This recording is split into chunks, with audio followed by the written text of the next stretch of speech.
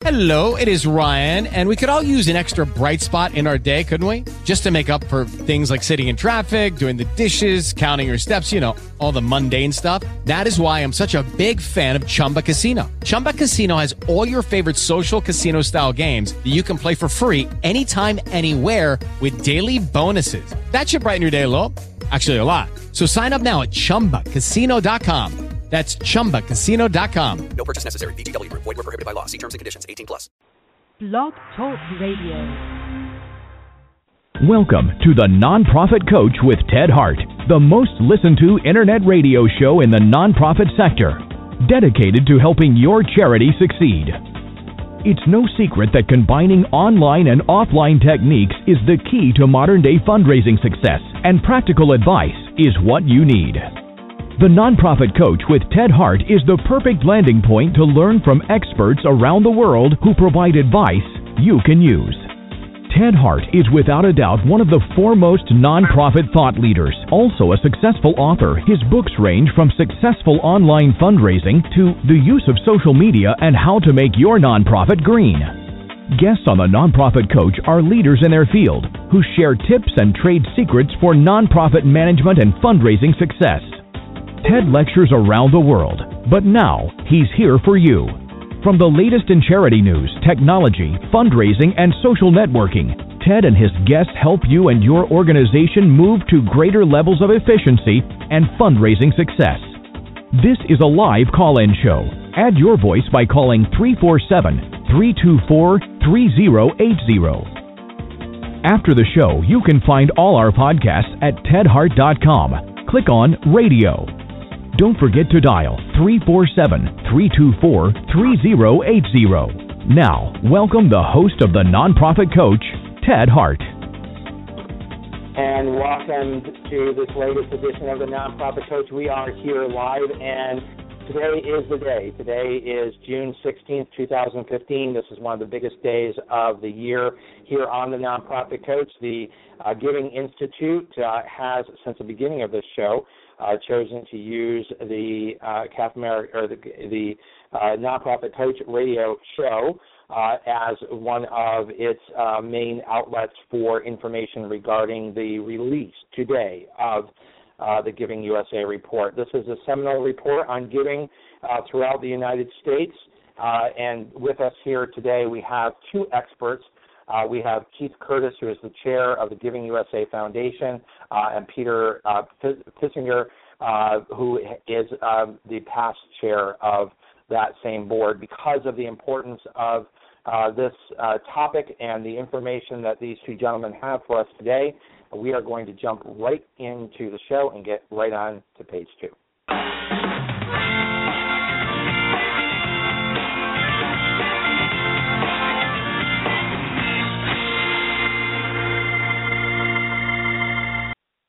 Leading us off today is Keith Curtis. As I mentioned before, he's chair of the GivingUSA Foundation. He's founder and president of the Curtis Group. For more than 30 years, he has been experienced in working on behalf of philanthropic organizations. Over that time, Keith has become recognized as an expert in all aspects of fundraising and nonprofit management. He is also sought after as an advisor and speaker, making up to 40 presentations a year. I don't think he sleeps. To a variety of national and state conferences. As president of the Curtis Group, founded 26 years ago, Keith and his team have developed strategies to raise hundreds of millions of dollars for their clients. But more importantly, he is here. He's been actively involved with the GivingUSA Foundation, where he currently serves as chair. He's the past chair of its advisory council on methodology. So a very important gentleman, and an honor to welcome him here to the Nonprofit Coach. Hello, Keith Curtis. Hi, Ted. Thanks for having me, and I'm thrilled to have Peter Pissinger along with us today also. We're gonna bring Peter in just a few seconds, but because this is such a momentous day, and because you're currently chair of this important board, I'm going to ask you to start off by just a brief description of what is the Giving Institute, what is the GivingUSA report, and then let's not hold people in suspense. What are the numbers and what happened? So take it away. Sure, and as you mentioned, this is a big day. It's a big day for philanthropy, and we appreciate you helping to get this word out. I'll talk a little bit about what GivingUSA Foundation is, so we'll hold everybody in suspense for just a second. GivingUSA Foundation is the sort of sister organization of the Giving Institute. It was founded by Giving Institute.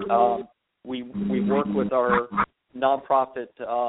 We work with lots of nonprofit organizations, and we partner with our research partner on this, Indiana University's Lilly Family School of Philanthropy.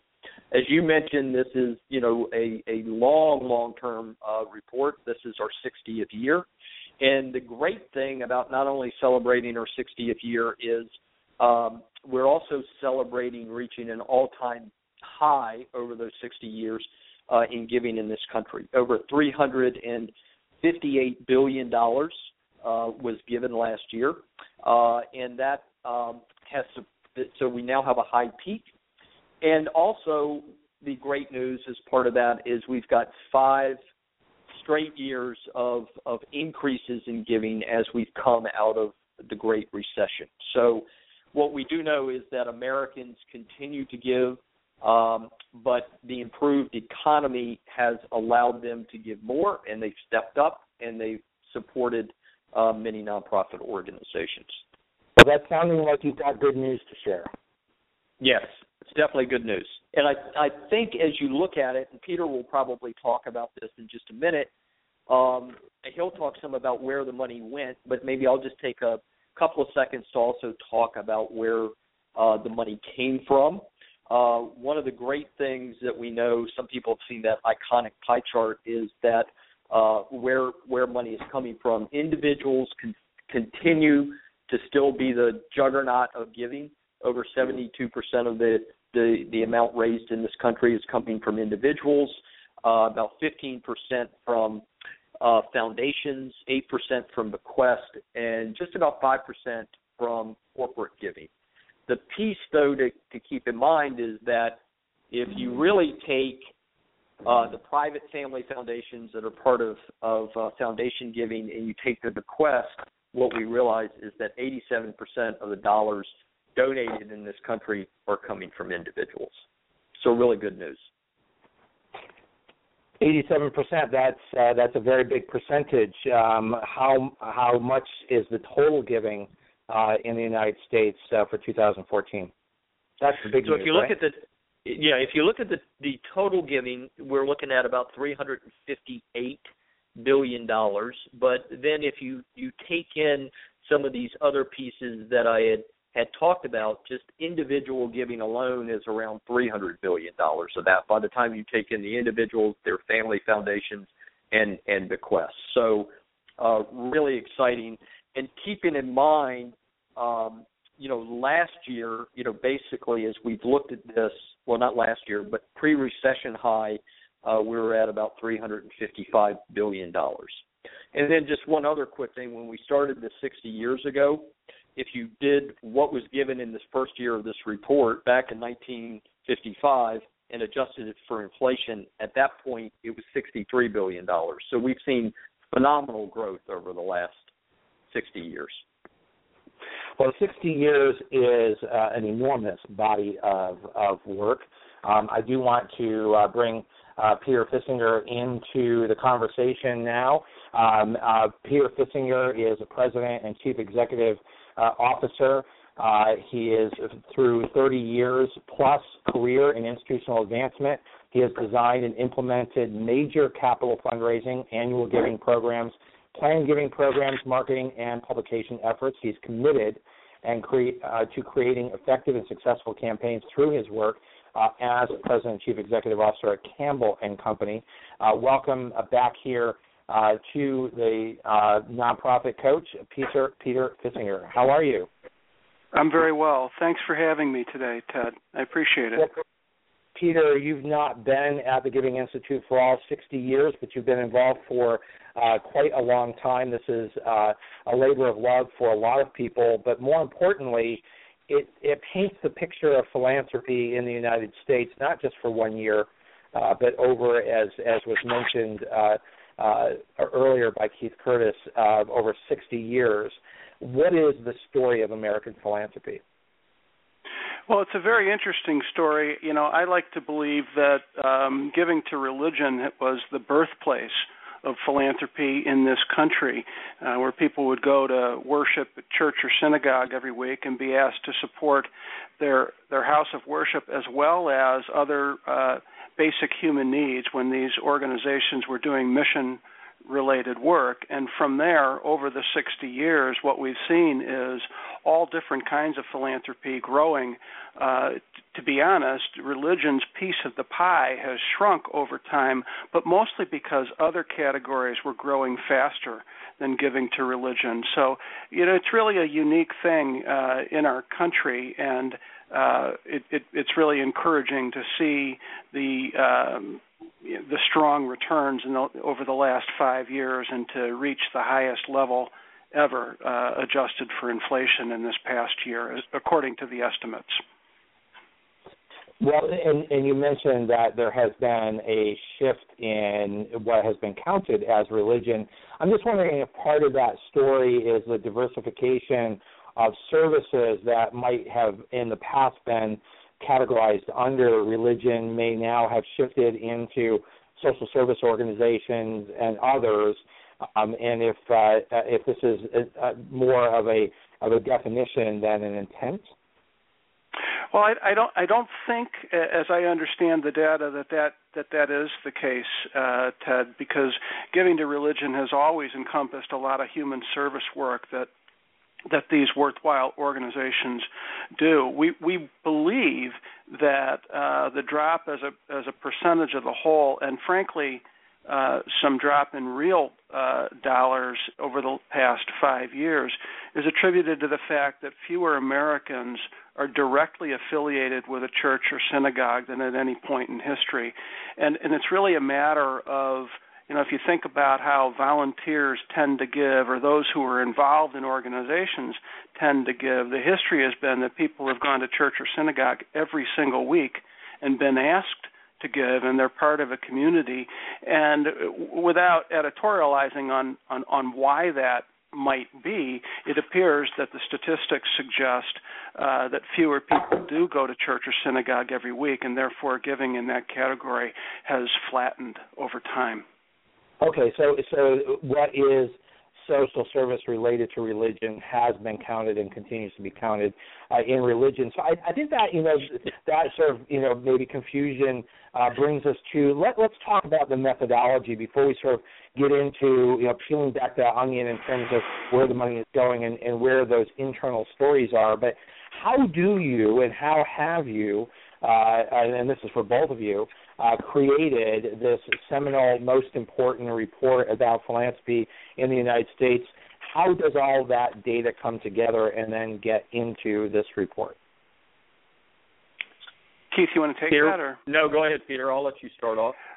Well, first of all, we've in recent years, we have, as an institute, engaged with the Indiana University Lilly Family School of Philanthropy, which is a leading academic center focused on philanthropy in this country. They use what's called an econometric model, which they have access to a wide range of economic data, and they're able to model over history what indicators are most influential in determining philanthropic results. So the number that we're sharing with you today, $358 billion, is actually an econometric estimate, which will be confirmed in 2 subsequent years as more data becomes available. This model has an accuracy of well above 97, 98, 99% over history, but it might modify or change a little bit in the coming 2 years. The economic indicators that are most commonly associated with giving overall are personal consumption, which increased 3.9% last year, the S&P 500, which increased 11.4% last year, personal income, which increased 4% last year, the gross domestic product, which increased 3.9% last year, and then pre-tax corporate profits, which increased 8.3% last year. All those indicators are positive, and this model also has significant access to IRS data. And frankly, Keith and I have both served as chair of the Council on Methodology, where as practitioners we're the only non-academicians on the group, and it's quite a complicated process, but we've found that our practitioner and market knowledge has been very useful to the academicians as they refine the research model, and it's been highly successful over the 60 years that we've been doing this work. And I think, Ted, the only piece to add on to that, thanks, Peter, for that great definition there and description, but as Peter talks about that council on methodology, everything that we're doing and what we've done really over these 60 years is there's about 700 different variables. This is all peer-reviewed, and it's actually a really exciting process. So while Indiana University's Lilly Family School is pulling this together, they're doing it with lots of input from a lot of people to really determine where the money is coming from and then where that money is going. And again, to touch on that accuracy piece, it's really amazing just how accurate this information is, especially when you think of other, economists on other things around our country, how off they can be on things. That for 60 years, how within as Peter said, within 97, 98, 99%, we have this piece down. So how do you size up the this is growth. This is it's true. This is the highest reported amount of total giving in the history of the United States. Is that correct? Correct. Yes, it is. But yet the percentage of giving to GNP, I believe, has not changed appreciably over time. What do we make of that? Is there anything in the data that helps us understand that point? Well, I would say, first of all, when you say it hasn't changed appreciably, I guess I have to admit that that's largely true. It's ranged between 1.7% and 2.1% in the 60-year history of the research. It did hit 2.1% this year for the third time in 60 years, and so it is at the high water mark. But you make a really good point, Ted.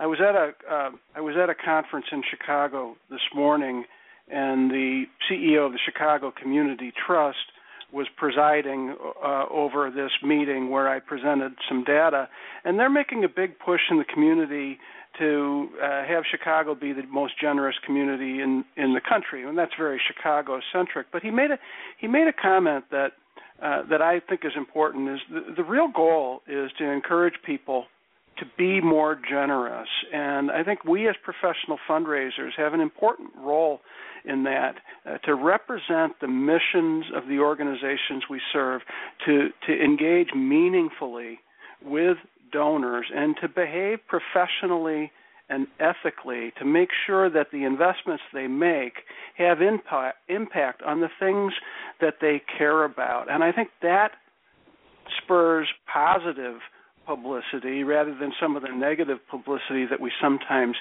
hear in the media. And over time, we believe that if we were able to move the needle, say to 2.5% or 3% of the GDP, that it would be the single most important statistic in all of this data. I'm sure Keith agrees with that. Yeah. And Peter, what's really interesting is, when we talk about that we've been at this 2% of GDP, right now GDP equals about 17. Where we are with if we just moved 0.1% on GDP, we would add over $17 billion because GDP right now is at about $17.4 trillion.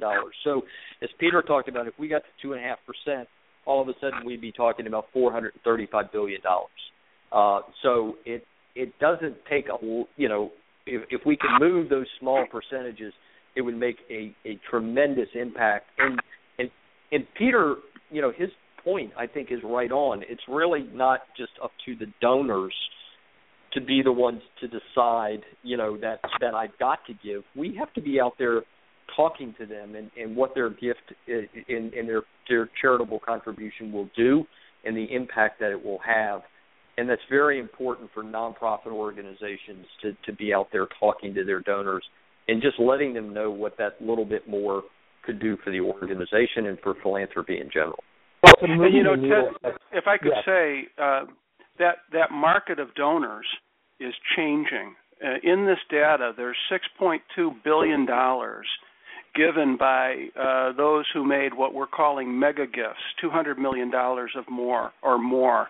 And of that total, $6.2 billion, 85% of it came from the tech industry, which is a relatively new industry in our economy. And those donors are very different than donors of prior generations. And so we have opportunity, but we also have to be willing to change and evolve and adapt to the situation. Let me just share with you, as you probably are aware, my organization that I serve as CEO of CAP America issues each year the World Giving Index, and in the most recent edition of the World Giving Index, the United States shared the first place ranking with Myanmar, and there's different, and religion plays a very big role in Myanmar doing as well as it does in the World Giving Index. And the World Giving Index is made up of the propensity of helping a stranger, which the U.S. came in number 1 in the world, volunteering time, of which the U.S. came in 5th, and donating money, of which the U.S. came in 9th. So the United States is the only country that ranked in the top 10 in all 3 categories of the World Giving Index. So the point that you're making is that the total amount, very exciting, a record number of amount given in the United States, still hovering in that historic range of 1.7 to 2.1% of GNP. And so I think rightfully you start pushing the point that we need to make that pie larger, because each year we report on the fact that, okay, maybe more is given and it gets divided up in different ways, but it's still representing the same amount of our total economy.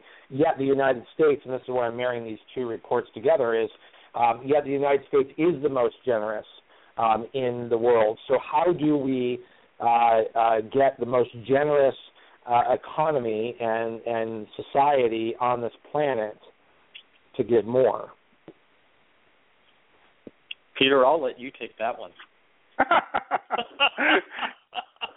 Well, I pointed out the $6.2 billion given as part of that mega gift total, 85% of it coming from the tech industry. And for those of us who have been doing this work for a long time, and Keith and I both fit in that category, I think you do as well, Ted, I can remember just 10 or 15 years ago people being frustrated in talking about how these younger donors simply don't understand and don't want to give. And I've never believed that to be true. And I'm really encouraged by that statistic, not just because of the really big gifts that a few people are making, but the enduring truth that every generation in history has been philanthropic. And to be honest with you, I'm not sure we have figured out how to grow philanthropy to 2.5% of the GDP, because if we had, we'd have done it by now.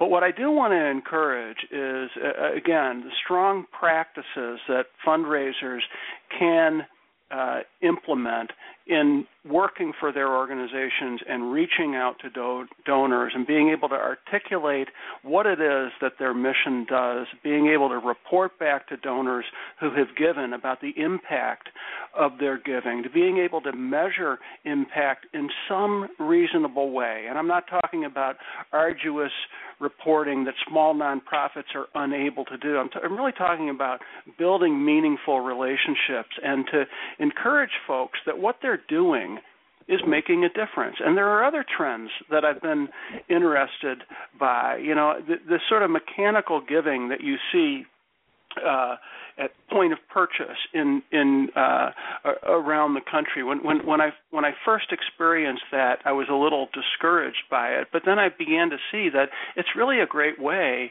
for broad-based giving that doesn't take away from other giving that people do, and it raises awareness. And you just see a lot of people, individuals, organizations raising awareness about philanthropy, and I really think that we all have a role in trying to both make sure that philanthropy is perceived positively, that the right regulations are in place so that it can be perceived positively, and that we continue to behave responsibly and ethically to serve donors well. And I believe that that's going to have an impact. But in fact, we have not been able to move to 2.5% of the GDP. So I can't stand here and claim that I have the answer to that question. Yeah, and I think, to build on Peter's piece, it really is about creating an awareness. So I think what we do with GivingUSA and having the opportunity to share that story, for instance, with you and your audience, it gets people thinking about it. The other is to Peter's piece is that by connecting with donors and talking to them about impact, it's amazing when we do that, the organizations that do that with their donors, all of a sudden their donors start to talk about philanthropy and their giving as fun, because they realize they're really making a difference. And so I think to some degree what we do have to watch is not always think that giving is a transaction, that it is something, it's very relationship focused, and really developing those relationships with people and building it. And that's what's going to help us grow this. Granted, the economy is a very important piece in this, but in order to grow it more than the 2%, we're going to really need people kind of coming together and understanding what this, sector that is about 10% of GDP, give or take, really means, and that they're having, a world of influence. I sometimes talk to people and say, in most years, you got more people giving to charities than are voting. Philanthropy, we're raising more money for nonprofit organizations than we are for politicians when they're running, and people are like, wow, I never knew that. And so sometimes people just don't realize the impact and the depth and breadth of the philanthropic sector that's out there, and we just need to make sure they know it. I'm wondering if this 60-year story that you're telling is a story of, yes, we can tell by the World Giving Index, the U.S. Is the most generous society on the planet, but because the evidence seems to suggest that philanthropy plays a certain role, and it seems to be a consistent role, and only when the economy grows do the absolute dollars grow, but the interest, act, and support of philanthropy has, by and large, remained consistent for the 60 years of this report. I think there's a lot of truth to that. 63 million people volunteered at a nonprofit organization of their choice last year, and I think that's, pretty considerable, given how busy and complicated lives have become with more and more single-parent families in this country. And so I really do think there's a very positive spirit. And one of the things that I would encourage all organizations to do is to double down on their focus on engaging volunteers in a meaningful way. And I don't just mean volunteer fundraisers. I have a very simple story in our household where my wife started volunteering at our local food bank, and she's there as we speak. In fact, she goes once a week on Tuesday afternoons. And as a result of that engagement, I've started to go to their events, and we've started to give more and more to that local entity. And, I really encourage all of those who are involved in nonprofit organizations to continue to think of ways to engage volunteers meaningfully, because I think it's an important piece to building the philanthropic total in this country. What do you think about this notion of philanthropy? I'm not going to call it a ceiling. I think it's so personal that it's not necessarily viewed by most people as sort of a national engagement. We're reporting it that way. Certainly, 60 years of history seems to point to these are individual, very private decisions that add up to about the same every year. Yeah, I think, what we find is that, again, as that percentage of GDP, it does stay about the same. But again, it is increasing every year dollar-wise. Sure. And I think as big as GDP is, one thing we have to keep in mind, as I mentioned, you just move it, 0.1%, you've just added $17 billion on. So it doesn't take a lot of movement. I think, Americans, as you've talked about, they're incredibly generous. Peter talked about the millions and millions that are volunteering. And, what we also know is that about 2/3 of households are making, a charitable gift. And if you really look at high net worth households, that's, over 95%. So I think it's really ingrained in Americans, but I do think they still, and I guess the definition, and it would be interesting to get Peter's take on this. I think sometimes what we have to do is talk to people about their charitable dollars as you're not just giving to a charity, you're really making that difference in your community and just a little bit more, and that depends on whether you're the $100 donor or you are the million plus donor. By really understanding the impact that you can have and engaging people, that possibly can move the needle.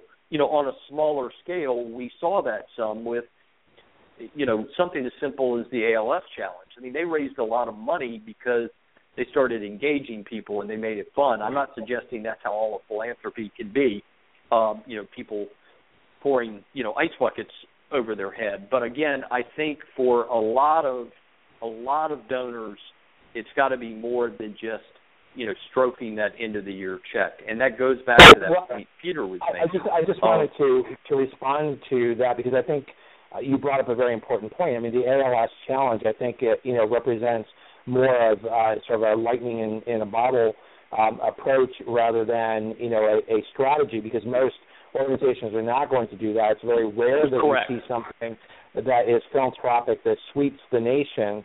And I'm just suggesting, and I don't want to stay on this topic because we do want to move on to some of the other data in the actual report, but because you folks, both of you gentlemen are really very knowledgeable in this area, I just wanted to explore this notion that I've been thinking year after year, and now that you're in your 60th year, is this a report of, the fact that this is where philanthropy fits in the U.S. Psyche, and that it is not a national endeavor. People don't give because they're giving as part of a national move the needle, but they're giving in very small ways and very individual decisions, whether it's to their church or to their local food bank. It's all those individual decisions that they're not thinking in terms of if I give 500 instead of 100, I'm now contributing to moving the needle. I think you're right. I don't think that the average donor thinks, geez, I have to move that needle, and whether or not we should try to raise those sites for everybody across the country is probably an interesting debate that would take more time than we have today. But what I do think, Ted, is that, and I think that Keith and I both stress this a lot in the work that we do, that those who work in the sector can really make a difference with well-intended donors. I'll give you an example. This morning at this conference that I was at, there was a wide discussion on a lot of topics, and somebody asked the question, are we ever going to stop having these galas that become increasingly expensive and are time-consuming? And there's a very interesting thing. One of the panelists said, I go to a lot of these galas as part of what I do, and there are a few that I really care about. One, this woman pointed out this human rights organization that does a great job with their gala, and she said there's two things that they do. One is that every year they bring some speakers who are advocates for human rights or have benefited from the work that the organization has done. So the people who come learn something, and they get to touch and feel, kind of the work of the organization. She said the second thing is they do their program very well, very succinctly, and everybody is, they were talking about HBT, horizontal by 10, so that, you're organizing your program in an efficient way where donors learn something and you're not keeping them out until midnight. That might seem like a very minor thing, but if we can replicate best practices across the sector, I really do believe that donors will see the connection between their giving and the impact and be encouraged to give more. And that's the work that we do every day.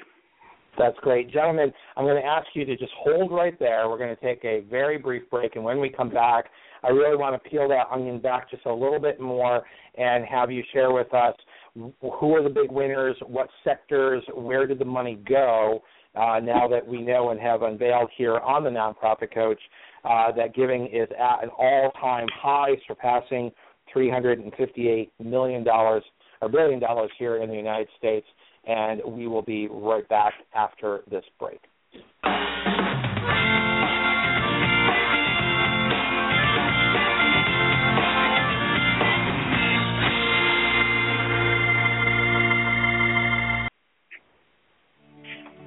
Have you ever wished you could take back an email you sent to the wrong person? Or have that nagging feeling that your confidential message was forwarded without your consent? Do you sometimes email sensitive data even though you know most email isn't secure? And we all have, because we're busy, and because in the world of email, there are no takebacks. Until now. Introducing Virtru, the simple way to send and receive secure email with confidence. Virtru is easy to install and use, and it works with your favorite email programs like Gmail, Outlook, Yahoo, MacMail, and more. When you hit the Send Secure button, your email is encrypted before it leaves your computer or smartphone. And even better, you can revoke a message at any time. You decide whether a message can be forwarded by recipients. You can track where your message is forwarded, and more. Download Virtru today and start sharing with confidence, because everyone deserves digital privacy and security without hassle. Remember, our podcasts and archives are always available 24 hours a day at tedhart.com. Click on radio links. If you're listening live today, the phone lines are open. Call in and ask a question by dialing 347-324-3080. Now, back to the Nonprofit Coach with Ted Hart. And just a program notice, please get out your calendars. We are beginning to wind down for the first half of this year. The final live show here of the Nonprofit Coach here in June will be on June 30th, live at 12 noon Eastern with Linda Lysakowski, who is the author of Asking Styles, second edition by Charity Channel Press. She will then send us into our summer break, and we will then come back live after the summer break in September. So watch your Twitter and watch your email. You can, of course, register for our newsletter at tedhart.com and sign up for our Twitter account where we announce everything, and that's twitter.com/TedHart or just at Ted Hart. And we are back here live on the Nonprofit Coach. And gentlemen, if you could walk us through what's in the data, where did the money go? Okay, Peter, you want me to start on that? Sure. Okay. So we track the 9 different categories of sectors, and so when you look at that $358 $8.38 billion that was given. As we talked earlier, the big piece of it ends up going to religion. And then after that, and that's about 32%, education gets about 15%, human services about 12%, and then we can talk a little bit more about some of them as we go through. 8 of those 9 recipient sectors that we track were all up, and 6 of them have reached all-time highs. So the only one that was down this past year was international giving, but other than that, the other 8 were up, and again, 6 of those had reached all-time highs. Just to build on that a little bit, you said, I think, Ted, you used the word, who were the winners. The sectors that saw the greatest growth as a percentage over the last 2 years combined are education over a 2-year period, 13.2% increase. Health, 11.8%. What we call public society benefit, which is the United Way's and the Jewish Federations of the world, as well as the Fidelity Donor Advised Funds at 12%, arts, culture, and humanities, 13%, and environment and animals at 12.4%. I think if you look at those sectors that I just outlined, to be perfectly candid, they are the sectors that tend to do the best with individual donors, excepting perhaps the public society benefit, which is it's a very complicated category. We can talk more about it if you want. But those other sectors tend to do especially well when the stock market is strong, because they have support from high net worth individuals who want to make a difference in that sector and sometimes wait until their asset bases are at a very high valuation and then make really big gifts. And so those are right now the sectors that are doing the best in terms of percentage increases over a 2-year period. You brought up donor advised funds, and I earlier today attended at the Urban Institute their discussion today, which had the presidents and CEOs of all the top donor advised funds, including myself at CAF America, Fidelity, Vanguard, Charles Schwab, MPT, the Silicon Valley Community Foundation, all of us there at the Urban Institute today on the discussion of donor advised funds. How have they changed philanthropy? And one of the questions that came up that no one in the room had any information on, so you can share the answer to the question here on the Nonprofit Coach, is how are donor advised funds accounted for in the GivingUSA report? They actually show up in 2 different categories. If you look in the foundation category, one piece of the foundation category is community foundations. And community foundations across the country have been very aggressive in building their donor-advised fund categories and capacity to serve donors. The second piece is the for-profit entities of which Fidelity is perhaps best known, but there are many others, and that's counted in the public society benefit. And to be honest with you, it's a little bit of a problem.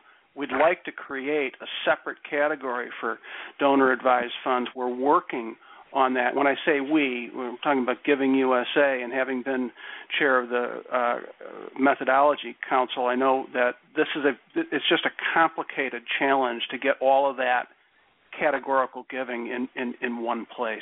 We're working on it. And I think we have we've seen such a big growth over the last few years on those donor-advised funds, both within the community foundations and those freestanding commercial funds, like the Fidelity and the Schwab. And it's really interesting as you're seeing it, depending on a year, if you combine them, they could be counting, granted not a huge percentage, but, they could be accounting for somewhere in the neighborhood of maybe about 4%, of all giving. And they're probably, as their assets continue to build, they're going to play a bigger role. And we're starting to see a number of folks. It's not just it's not the old way of the private family foundation where you just have to have big donors do this. A lot of these you may be able to get in for $5,000 or $10,000 and have a fund and really be able to distribute. So we are seeing a lot of things happening there with those donor advised funds.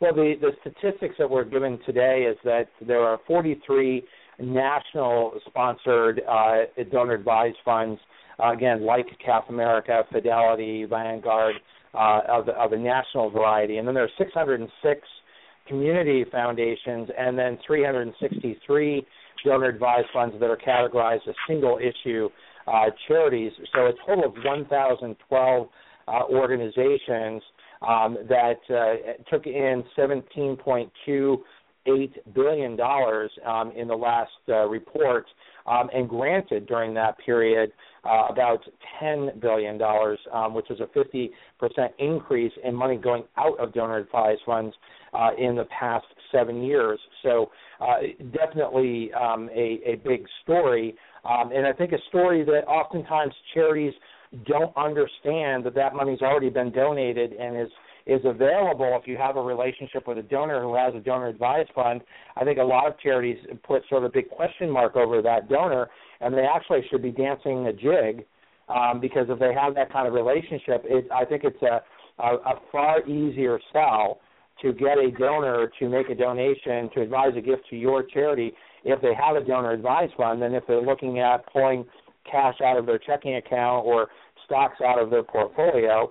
I just think that's a tougher decision, and that's where most charities spend their time. And I just wanted to ask you to reflect in, what might that do if charities really began instituting a very serious approach to having donors who have donor-advised funds advised to them.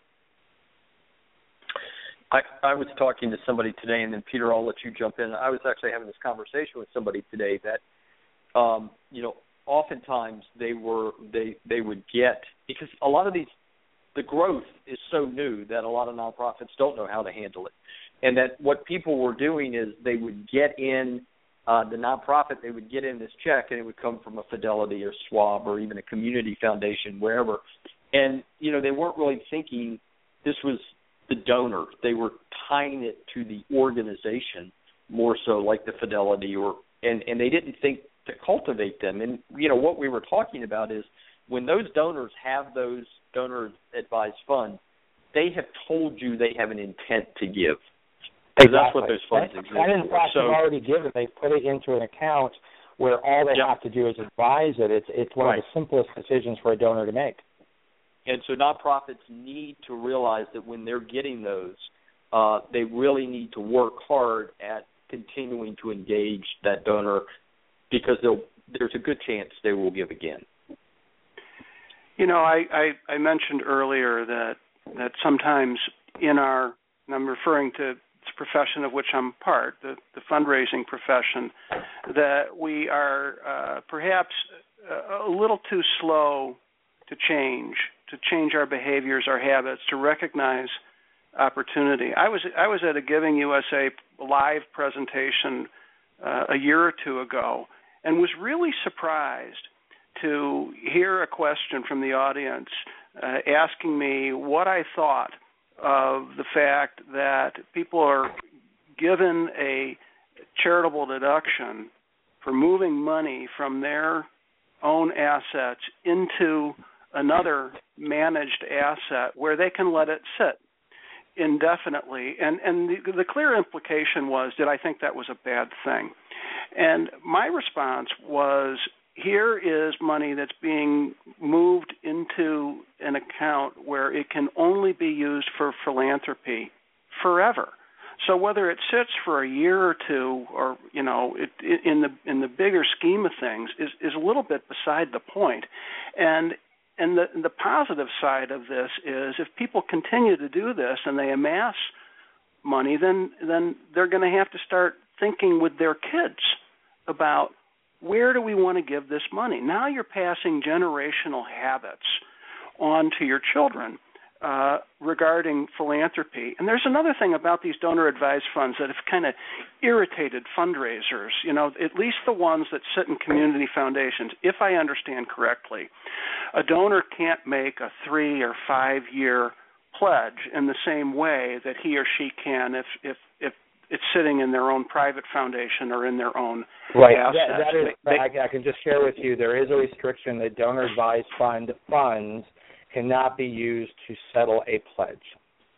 And so that irritates the devil out of fundraisers, But in fact, what these donors can do is there are ways for donors to say, I would like to pledge that I will make available X amount of dollars contingent upon being able to access and direct the funds annually. I mean, there are ways of getting around it.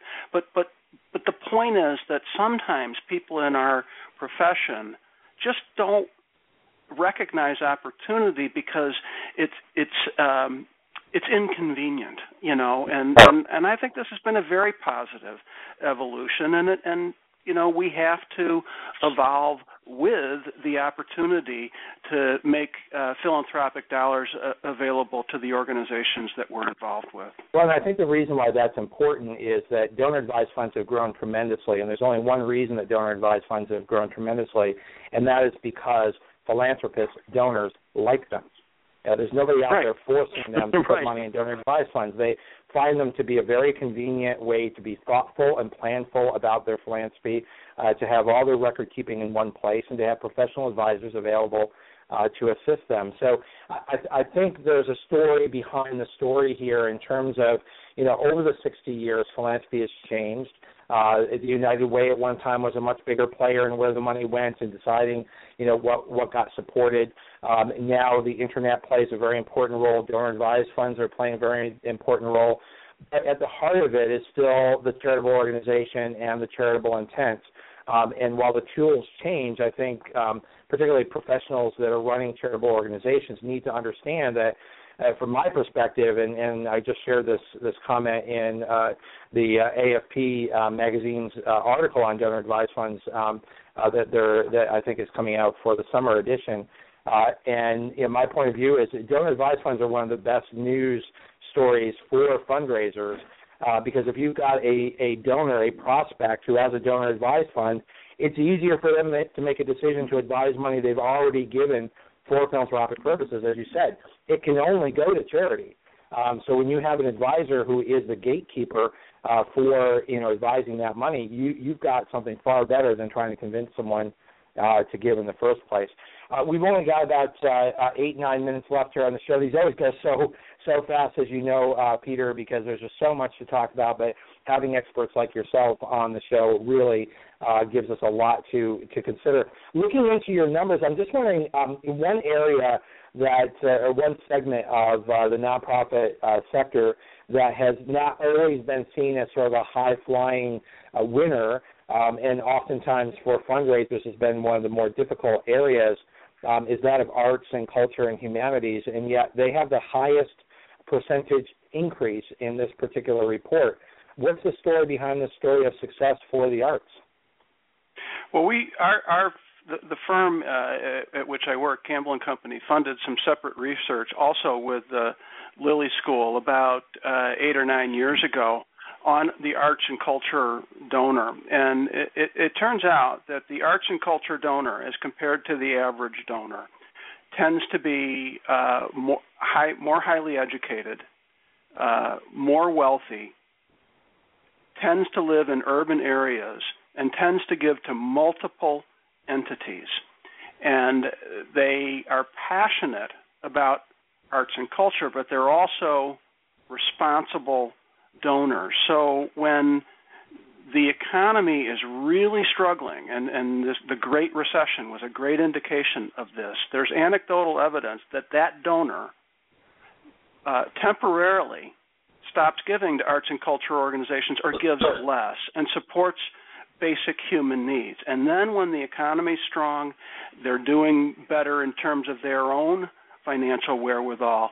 Their assets are valued at a higher level. They jump in and make big gifts to organizations that they think are really important but may not be basic human needs. And so I'm not a bit surprised to see arts and culture in the double-digit growth that we see, because where we are in the economy fits exactly with where they do best. And that's not to say that they never do well otherwise, but there's clear trends here, and it's supported by some research that we were able to do on that particular donor type. Well, certainly good news for that sector, which is one that in some reports has lagged behind, and I think oftentimes has more difficulty in down markets. Philanthropy seems to be more cyclical than I think we would like it to be. It goes down when the economy goes down, and the tough part for those in need is that they have greater needs during that period. Is that just like we were talking earlier about, 2% just seems to be the norm? That seems to be the case for the 60 years of this report as well, doesn't it?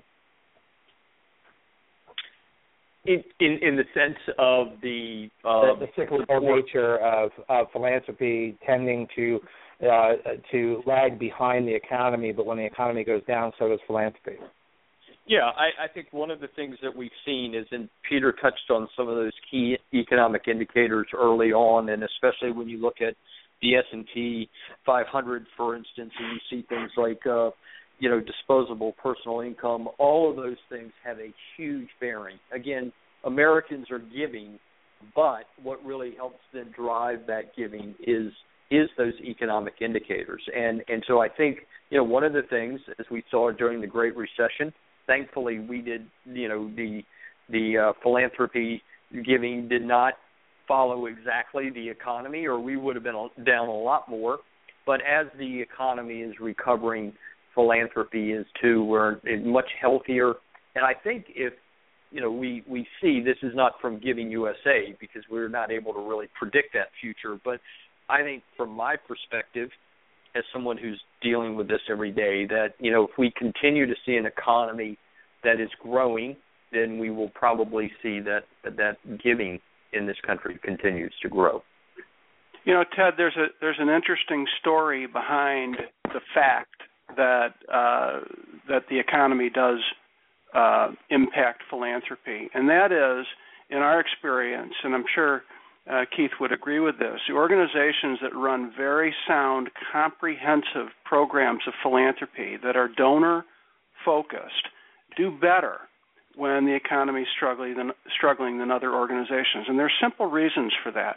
One is that, in our experience, most donors who give to multiple organizations and give a fairly significant amount away every year relative to their own capacity tend to give, when they have to reduce their giving, they tend to give to fewer organizations before they give less to those organizations to which they are most attached. And so within that economic story, we see stories of organizations that, hopefully we've impacted by helping them behave professionally, who are either able to weather those storms better and serve their missions more effectively. I was at a GivingUSA presentation 5 years ago when we were in the heart of the recession, and one of the panelists said, we just happened to have the best year that we ever had. And everybody was saying, how did that happen? Well, the way it happened is they've always worked on a bequest program, a planned giving program, even though it doesn't have an immediate return, and they happen to have two very large bequests. He said, if you look at our annual giving, it's down just like everybody else's. But because we've always worked on planned giving, we happen to be very fortunate this year and to have these bequests come in. And so we encourage organizations, always work on a bequest program, always work on planned giving, even though it doesn't have immediate impact. And that comes down to relationships and the fact that, as was mentioned earlier, 87% of every dollar given away to philanthropy in this country comes from individuals. Gentlemen, we are out of time. We are down to our last 90 seconds, so I'm just going to very quickly say goodbye and ask that one of you share with my listeners how they can get more information and where they can find the entire report. That's you, Keith. Thanks, Peter. And again, thank both of you and Ted for having Peter and I today. What they can do is go to GivingUSA.org, and there is an opportunity to either purchase some of the report or you can get the free highlights there, and we'll cover a lot of what we discussed today. Gentlemen, I cannot thank you enough, first of all, to the Giving Institute for choosing the nonprofit coach each year. Peter Fissinger, Keith Curtis, thank you. We look forward to having you on the show next year. That is our show for today. The big Giving USA report shows all-time record giving, $358 billion. We will see you next time here on the Nonprofit Coach. Thank you. You've been listening to the Nonprofit Coach Radio Show with Ted Hart. Tell all your friends to check out our production schedule and download our iPod and iPad-friendly podcast at tedhart.com. Thanks for listening to the Nonprofit Coach.